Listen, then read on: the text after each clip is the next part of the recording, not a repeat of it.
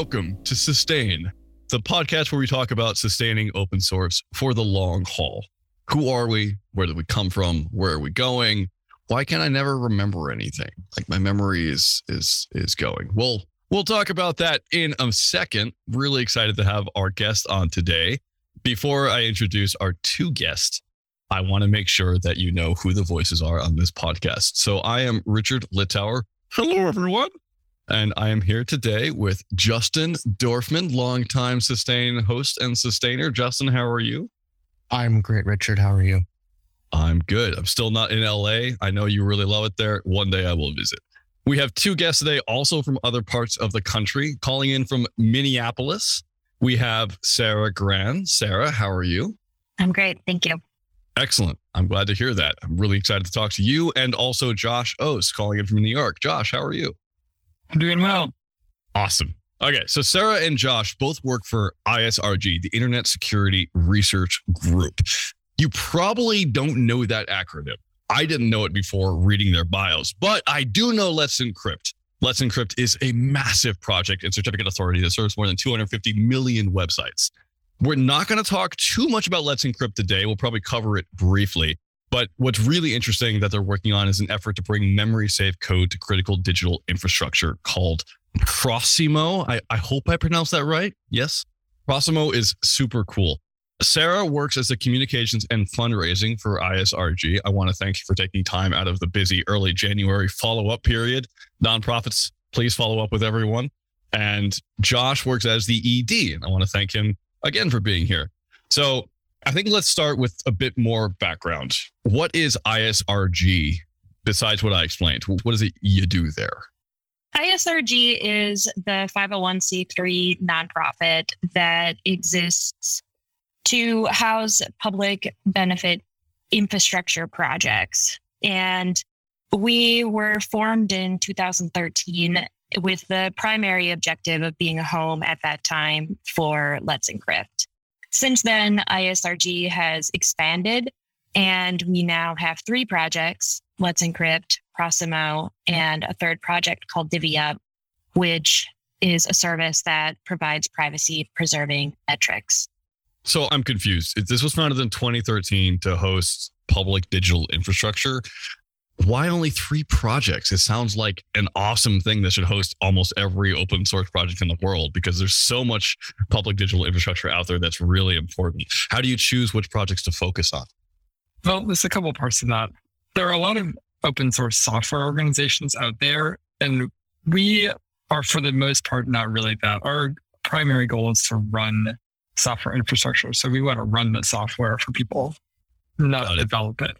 We do get involved in open source development in some ways. So one way we do that is a lot of the software that we develop for our services is open source, but that's a means to an end.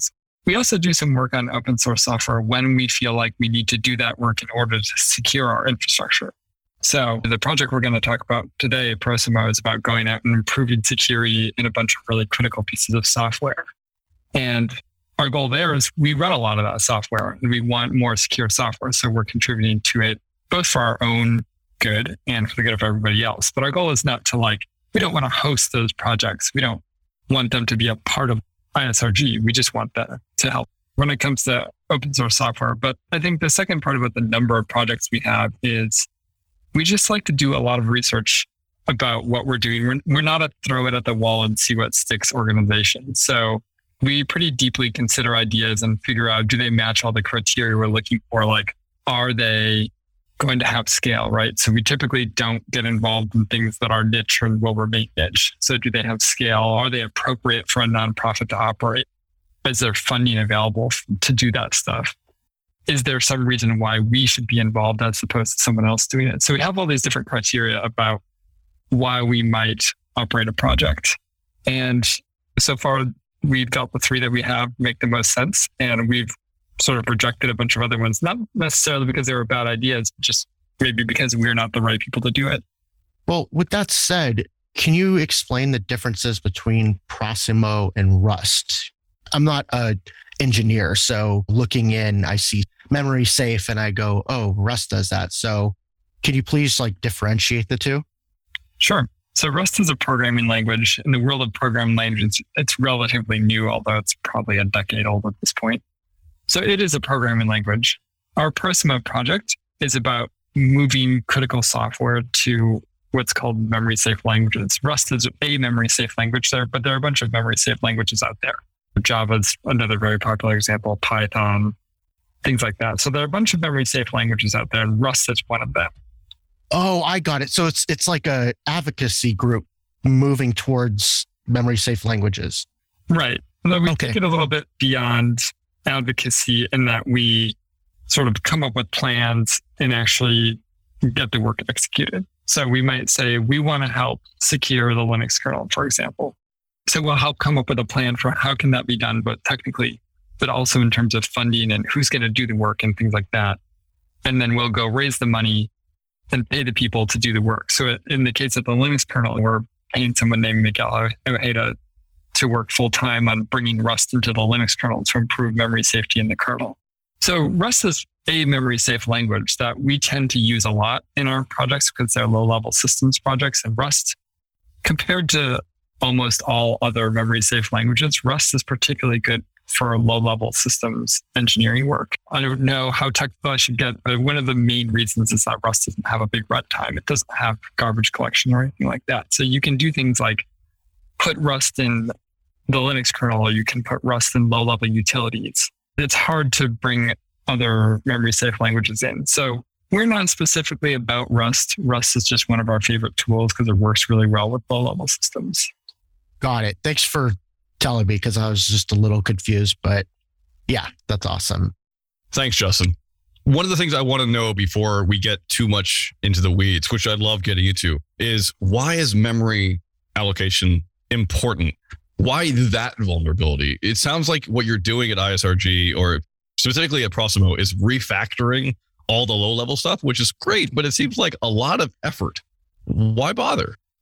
Managing memory in a program, it's really important for security. If you don't manage memory correctly, attackers can take advantage of that to do all sorts of nasty things.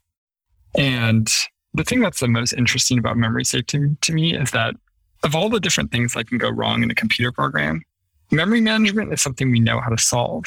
We don't know how to just treat it. Essentially, we know how to solve it. And the way you solve it is you write code in languages that are memory safe, meaning they don't allow you to make memory safety errors. So I've been working with software for a long time. And as long as I've been working, there have been constant streams of memory safety vulnerabilities. So if you've got a phone, right, that phone updates itself periodically with a bunch of security fixes. You look at the release notes for those security fixes, and every time it's just a dozen or so memory safety vulnerabilities getting fixed. It happens over and over again. It's really just a plague on our industry. The thing about this plague is it doesn't have to exist. There's no fundamental problem we don't know how to solve. It's just we need to do work and we haven't done the work. These memory safety vulnerabilities come mostly out of writing code in C and C++. Sometimes out of assembly code, but mostly C and C++. And the way you solve this problem is you stop writing code in C and C++ and you rewrite the code that you already have. Now, I'm making that sound simple now. I acknowledge it is a ton of work, not something that's going to happen anytime soon. It's pretty clear that is where we need to go. And we can start that work today, focusing on high value bits. And, over time, we can eliminate that code from the internet's infrastructure. I would also add that the reason that Proximo came into existence now and why we think that this is the moment to take action is that these memory safe languages have matured to a place where they can really be applied in a lot of security sensitive software situations. We're not trying to rewrite everything in a memory safe language.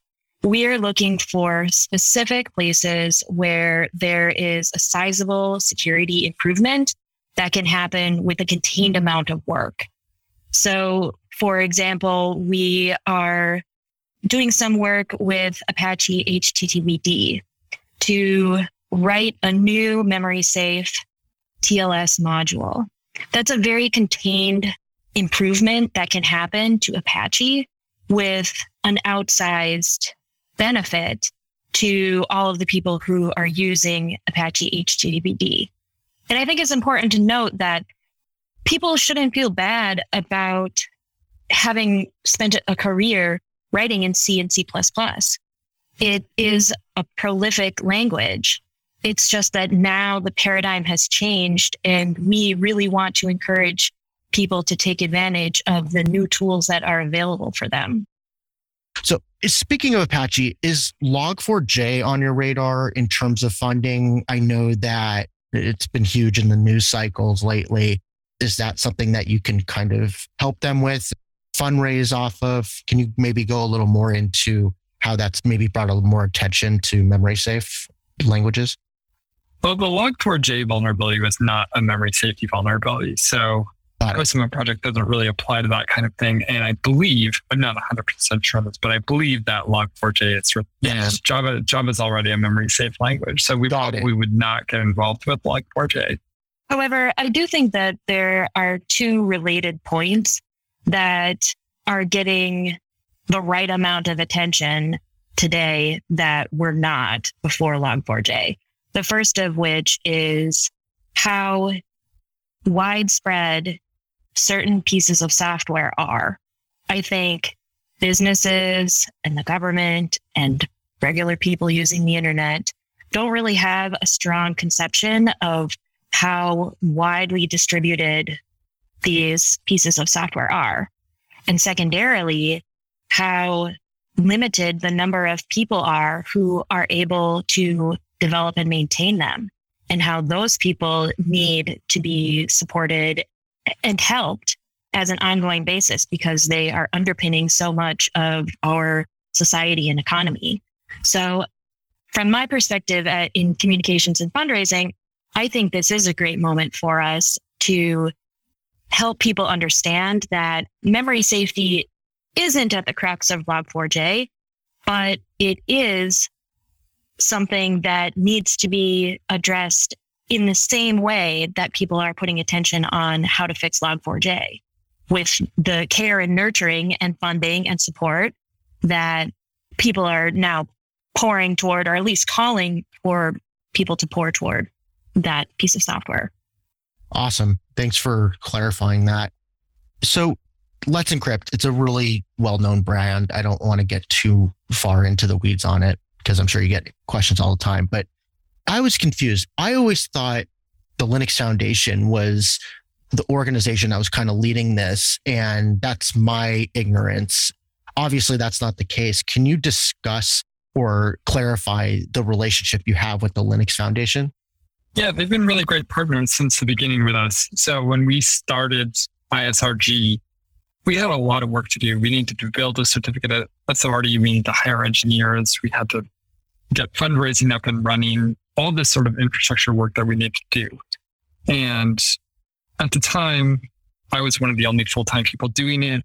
And we used Linux Foundation, and we still use Linux Foundation today to help us run our, I guess you'd call it operational infrastructure. So in the beginning, I really got to focus on the work of building a certificate authority because Linux Foundation took care of HR, payroll, benefits, things like that. So the relationship now is ISRG is its own nonprofit. We are our own nonprofit entity, but the employees of ISRG are actually employees of Linux Foundation who just work full-time for ISRG. So we use them for a bunch of services to support the organization. And it's been great over the years and really has allowed us to focus on our work. How vicious is your competitors that charge for certificates? I was just leaving the CDN business when Let's Encrypt was coming in. And yeah, there was some harsh words towards the Let's Encrypt folks. Rising tide raises all ships. Yes, I like that. Yeah, there's been a bit of nastiness out there. Whenever there's a big change in an area, I think there's always people and ways in which people are upset about change. But that stuff, I think, gets a lot of attention. But for the most part, we have quite good relationships with the commercial CAs. We know the people who work there. We help each other out, things like that. But yeah, every once in a while, there's a bit of nastiness. But I would say for the most part, we're all helping each other out and trying to build a more secure internet. All right. So Let's Encrypt is really interesting from a funding model, and dealing with Linux Foundation and the like is interesting. One of the questions I have is Proximo getting money for rewriting everything in Rust, or the important stuff in Rust, seems difficult to me. So I'm curious, how do you go out and make this project sustainable? Well, we've had pretty good success so far, actually. We started fundraising for our initiatives in the early part of 2021, and we're successful in getting funding for work for curl, the Apache HTTPD work, the Rust and the Linux kernel work. And I think there are a couple factors that our supporting companies so far, Google, Amazon Web Services, and Cisco, all see as reasons to support this work. First of all, they are aware that memory safety vulnerabilities are a huge weak spot. And they see the strategy that we have put together. Each one of these initiatives has a very specific strategy as to how to accomplish it in a reasonable amount of time with highly skilled and effective developers, and with a price tag that is quite small compared to the benefit that it will provide not only them as a company, but all of the other dependencies that are out there that will be improved by having this type of software available. We have other things that we're certainly looking to fund, and we have active conversations with a lot of different organizations. We're certainly looking to make the tent bigger. And I think one of the things that's helping us is how quickly we have gone from a first conversation with a prospective funder to actual code that can be actually used somewhere. It is a very efficient process, and that's because of our rigid focus on getting work done that can have an impact. Well, I'm glad you brought up curl. Daniel is the maintainer and founder. He's such an incredible, unique maintainer. And the fact that he's open to working with it, I can imagine doing DevRel for so long, some developers being very hostile towards any changes, or maybe you didn't experience that, but like I can just imagine some going, how dare you come in and tell me I need to change my code? But yeah, so working with Daniel, a lot of people don't realize this, but you use curl every single day, probably every single hour, because it's in your refrigerator, it's in your microwave, it's in your car, like it's hidden digital infrastructure. So the fact that you are working on that with him is going to make such a huge impact. And hearing that just makes me very happy, because a lot of people don't realize where curl is. It's everywhere. It's like 10 plus billion devices worldwide. But in order to do that, I mean, it's going to take a lot of money. What is your yearly budget for the ISRG for running not just the Proximo project, but like everything? So there are two ways that we look at our budget. The first is our operating budget, and that's just about $6 million. And that covers all of our staff and engineers and everything that goes into Let's Encrypt and making that service available to 275 million websites, counting, and our Divvy Up service, and the strategy and advocacy work that we do for Proximo. Then beyond that budget, we seek funding for these initiatives specifically. So as we develop a strategy, there is a cost associated, primarily related to paying the maintainers. And that's what we share with prospective funders and sponsors. So we have, I think, 4 things that we're looking to fund in 2022. And each one of those will be sequential or additive to our operating budget. I mean, 6 million, it's a lot of money. Don't get me wrong. But for what you are trying to accomplish and what you are accomplishing, how do you make that work on $6 million? Shouldn't more companies step up to the plate, or can you do more with less? I think it's worth covering what it means for these projects to make change and make it clear that most of our plans don't involve approaching a maintainer and asking them to rewrite everything. I think that's not likely to be a very successful strategy. So take curl, for example. Curl is a utility that transfers files over a network from one place to another. At its core, that's what it does. So it's essentially a network transaction. Working with Daniel, we were able to replace the HTTP and TLS components of curl with memory safe components in a relatively short amount of time. And Daniel writes a lot of code in C, and we were able to do this without Daniel writing one single line of Rust. And the way that we did this is he has an HTTP library in curl that's written in C. We swap that out and we put in an HTTP library written in Rust, but that has C bindings. So he was just able to write C bindings and swap out the whole HTTP engine. And we did the same thing with TLS. You swap out OpenSSL and you swap in a memory safe library called Russels that, again, we developed C bindings for it. So in a few months of work, we're able to swap out the entire networking core that most people use in curl for memory safe code. And the maintainer doesn't have to write a single line of Rust. He doesn't even have to know Rust or even learn it, right? That's brilliant. That's like really, it's like not disrupting his flow. I mean, the bindings are very important. I know Facebook uses it.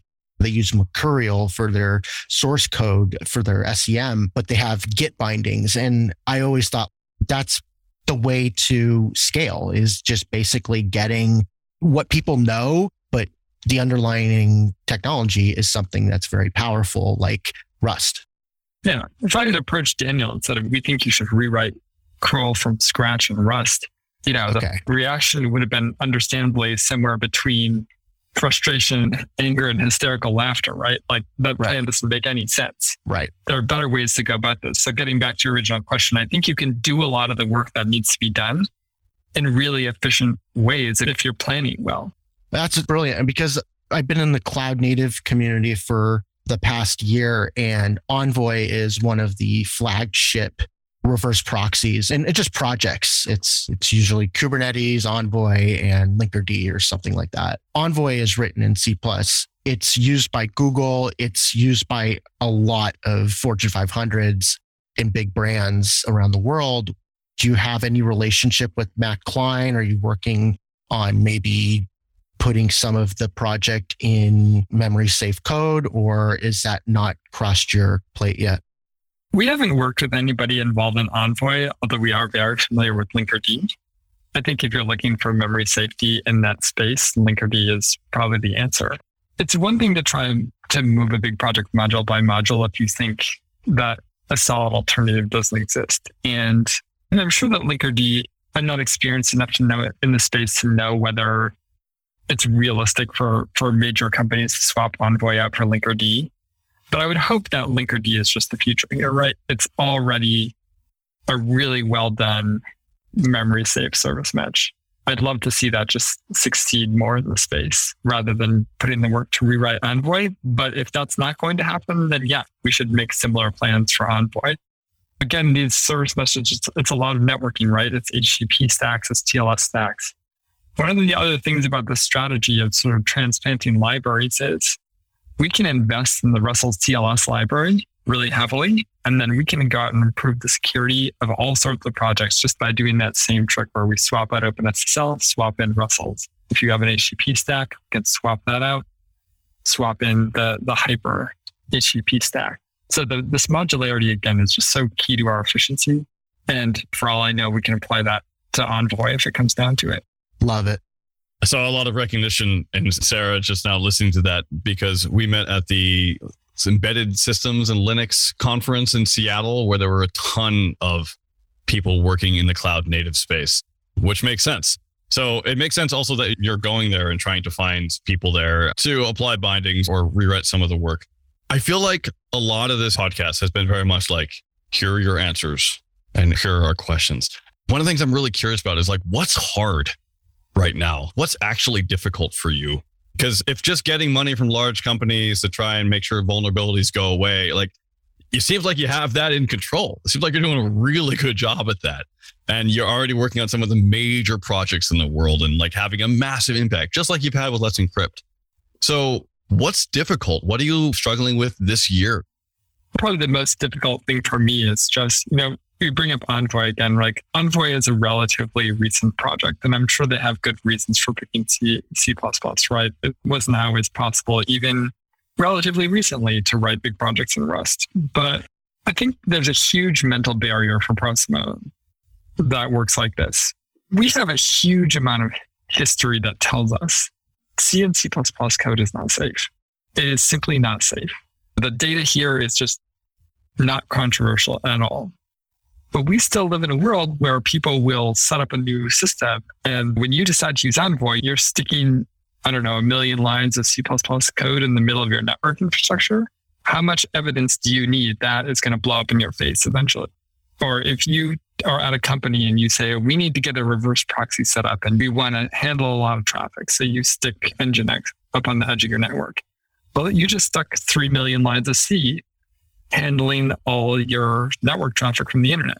How much evidence do you need to see to understand that is not a good idea? Now, in some cases, you may know that it's not a good idea, but you don't have choices. And that's a real problem with the ecosystem right now, that lots of people just don't have a choice. But my fear is that even when choices are on the table, people don't understand how dangerous that is. And getting people to understand that sticking 3 million lines of C on the edge of your network is not a good idea is going to be tough. It's going to take a while to get people over that.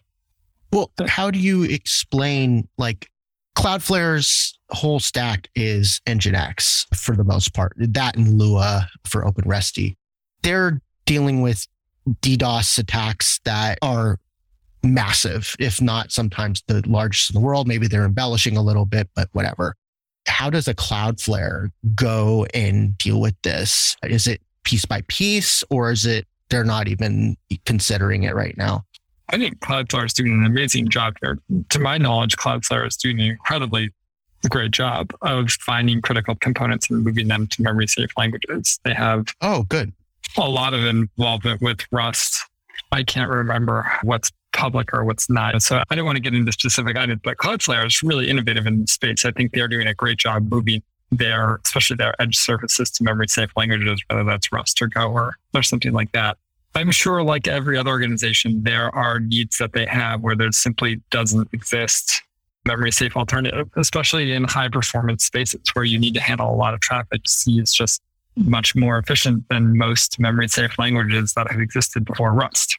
So I'll take your word for it that they use Nginx a lot. My assumption would be that they simply don't have another alternative right now, if that's the case. But knowing that as Cloudflare, I'm willing to bet that they're well aware of it and probably have a plan for what they're going to do about that. But yeah, we need to give people options. It's not just a matter of convincing people that this stuff is dangerous.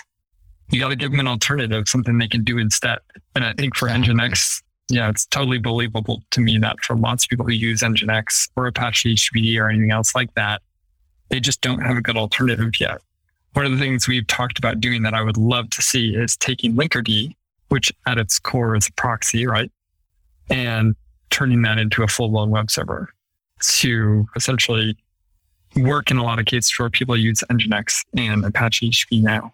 Yeah, well, I mean, the thing is Nginx, last time I checked, is the number one web server. It has passed HTTPD.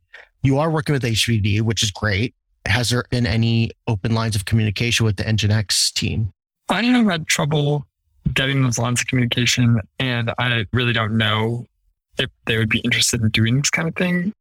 In my experience, people who are already in the top spot, change is harder for them, right? You got here doing what you're doing. You're in the number one spot. So I don't really know what the Nginx developers would think about this. I would love to talk to them, but I'll say this. I really hope for the security of everybody using the internet today that 10 years from now, the number one web server is not written in C. That cannot happen. We can't allow that to happen. Popular web servers written in C need to go. That's the end of the story. I like that a lot. What I like the most is how clear your vision is. There's no ambiguity. Don't do this. Do something else. That's all we're trying to do. What's interesting to me is that you kind of have a multi-pronged approach. You're talking to maintainers of major projects. You're talking to companies that have vulnerabilities. What else are you doing to get the word out? How are you stopping CS professors teaching people in C? How are you talking to just normal maintainers who do stuff in C? How are you dealing with like the general, how do we get the word about Proximo out there? Education is really hard. It's really resource intensive. It's not a place where we've focused a lot of efforts. I think if you're going to get anything done in this space, because it's so much work, you really have to focus. And we focus really heavily on a very small set of the most important projects in the world. So we have 4 criteria that we use to decide what we're going to engage with. And those criteria are, is it widely used? So is it on nearly every server or client? Is it on a network boundary? Is it performing a critical function? And is it written in a language that isn't memory safe? So we're really focused on those 4 criteria. And the first one's really important. So very widely used. We're looking at stuff that's literally everywhere. So DNS, TLS, HTTP, kernels, specifically the Linux kernel right now. So we're not even focused on a dozen projects, right? We're talking about like, what are the 5 to 10 absolutely most critical things that are everywhere? Like you look at a server system, it has the Linux kernel, right? It's got some sort of DNS mechanism, whether that's server or client. It's got a TLS stack, it probably has an HTTP stack.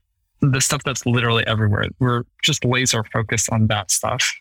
And the rest of it's important, but we're not out there trying to get 100 or 1,000 or 1,000,000 projects to move. Although I hope we can develop strategies that do help them down the road. And as far as implementation goes, we are taking a very similar approach with this work as we did with Let's Encrypt. And that is to identify a limited number of places where making a change will have a huge impact. So who are those companies that we can convince to use these memory safe alternatives where the fallout from that will be millions or billions of people? And with Let's Encrypt, we are very successful with that. Some of our first major users were OVH Cloud, the largest cloud provider in Europe, and Automatic, who brought millions of websites online in like one day, Squarespace. And that had a small ripple internet scale change. And then more and more people started paying attention. So we have the same idea for this Proximo work, where if we change a few hearts and minds and code, then we're going to have a big impact. I love that. I really do. I say that often at the end of answers, but like, I really love this answer, which is you're not trying to do everything. You're focusing on very small, but also massive problems that need to be solved. And you seem to be doing it really sustainably. Like I keep thinking like, what should I ask for Sustain? What would people who listen to Sustain want to know? And I keep being like, well, this is pretty much the perfect example of how to build better software and how to do it in a way that's really great. We're getting close to time. And so I'm just curious, looking at the next year, what are your priorities? Do you have any projects that you're really excited about? Do you have anything you want to plug? We have a few specific initiatives that we're actively seeking funding for this year. So I would love to have Josh just quickly talk about each of those things and why they are at the top of our priorities.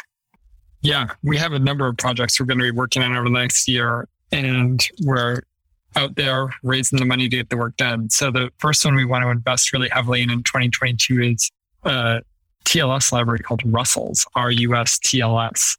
We think this is a fantastic replacement for OpenSSL on a bunch of projects. We would love to make it better. We'll be investing in the Linux kernel in 2022. If you or your company are interested in helping us out with that work, let us know. Another one that we're going to be working a lot on in 2022 is NTP. So all computers need to keep track of time. They do that with little programs that are exposed to the internet and mostly written in C. We want to fix that. So we're going to be investing in NTP. So if you're interested in any of these, you can figure out how to help us get the stuff going and donate at memorysafety.org. Awesome. Thank you. Please fix all the clocks. My sister's Honda reset yesterday to like 2000 or like 1980. And apparently all Hondas have started doing that. So like, Yeah. NTP sounds in particular like a project that we should probably support, but all of your projects are like that. I like how you've actually listed them. MemorySafety.org is really well designed. It's like an easy read. And it really also shows your ethos of, no, we pick really big, important, hard things and nothing else. I don't really have a follow-up question beyond saying that. So what are you excited about in the next year? What's going to happen soon that you're like, yes, finally, if only the end of fundraising season until the next one? I'll say one thing that I'm really excited about related to Proximo is the progress with which Miguel Ojeda and his team have made in getting Rust ready for the Linux kernel, and the surprising amount of positivity that has come from the kernel community about the potential for this to be the second language ever in its 30-year history to be actually brought into the kernel. And I think that's a real testament to the changing tide and to actual brilliance of people like Miguel who can make this change possible. I feel very bullish on the idea that this is going to happen before the first half of the year. And that's so exciting. A lot of doors are opening as soon as that happens, and it's going to be a watershed moment. Yeah, and Linus hasn't exploded on it, so it's definitely going to happen. Yeah, I would say reserved positivity from Linus, and that is very exciting. Yeah. Yeah, I can't beat that answer. I think that's a great answer. When we started Proximo, I think of myself as a pretty optimistic person. I was like, we can have a plan to boot OpenSSL off the internet. That's a dream of mine. I think that's an achievable goal. It's a hard goal. It's going to take time, many years, but it's an achievable goal. So I feel like I'm a pretty optimistic person, but initially I left the Linux kernel off the list. So hard to change. And the fact that Alex Gaynor and Miguel Ojeda have made so much progress that as soon as we saw that, we knew this is what we need to invest in. It's incredible. So it just blows my mind that they're getting there. And what a story that's going to be, right? If anybody is thinking about whether Rust will integrate with their low-level project, once it's in the Linux kernel, it's hard to keep up with a lot of those arguments, right? Like you mentioned, Linus is not an easy maintainer to please in a lot of ways, especially doing something like picking one out of all the other languages to stick in the kernel. And wow, just wow. I would also add on a personal note that the thing I'm most excited about in 2022 is that my suburb of Minneapolis has gotten citywide compost. Everybody can compost everything now. I'm so happy about it. I love that. Yes, that is so cool. That actually reminds me of the best part of the show. Well, one of the best part of the shows is, what do we call it again? Spotlight, where we highlight projects that just need love or anything that really is awesome. Composting citywide sounds like an awesome spotlight, but I think we're going to have another one there. So just to go through the round, Justin, what is your spotlight today?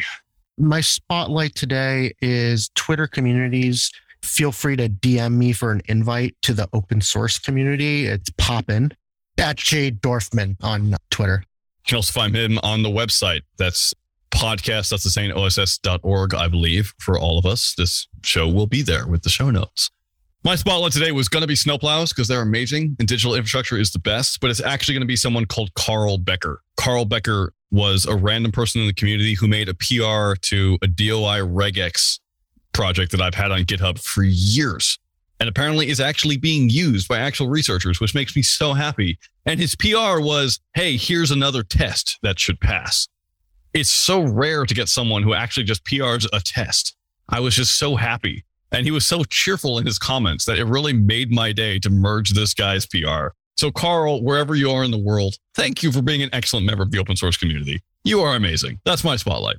So that's great. All right. Sarah, what's your spotlight?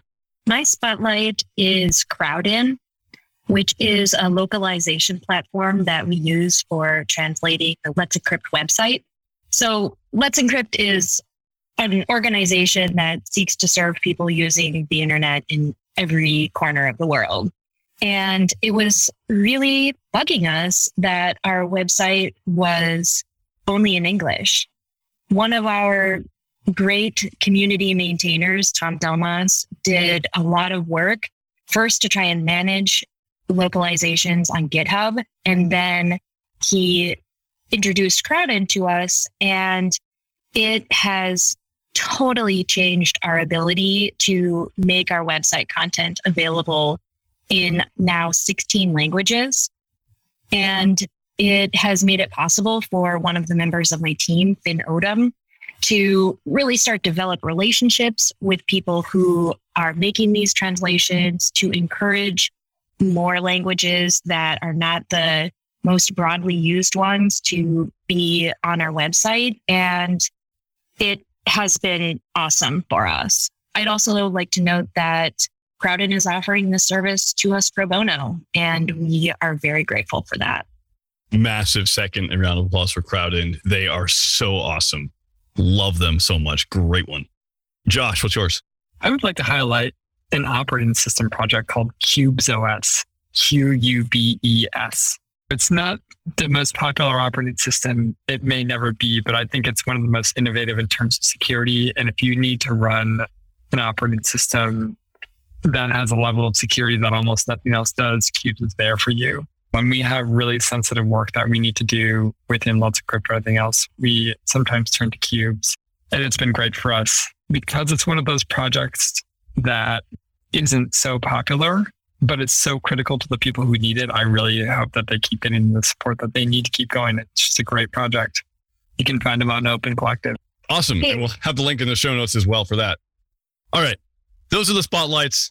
Thank you so much. Before you go, I want to know, where can people find Proximo online? You can find Proximo at memorysafety.org. Memory safety is a really easy thing to remember. I feel like memorysafety.org may have been a better name, but Proximo is still cool.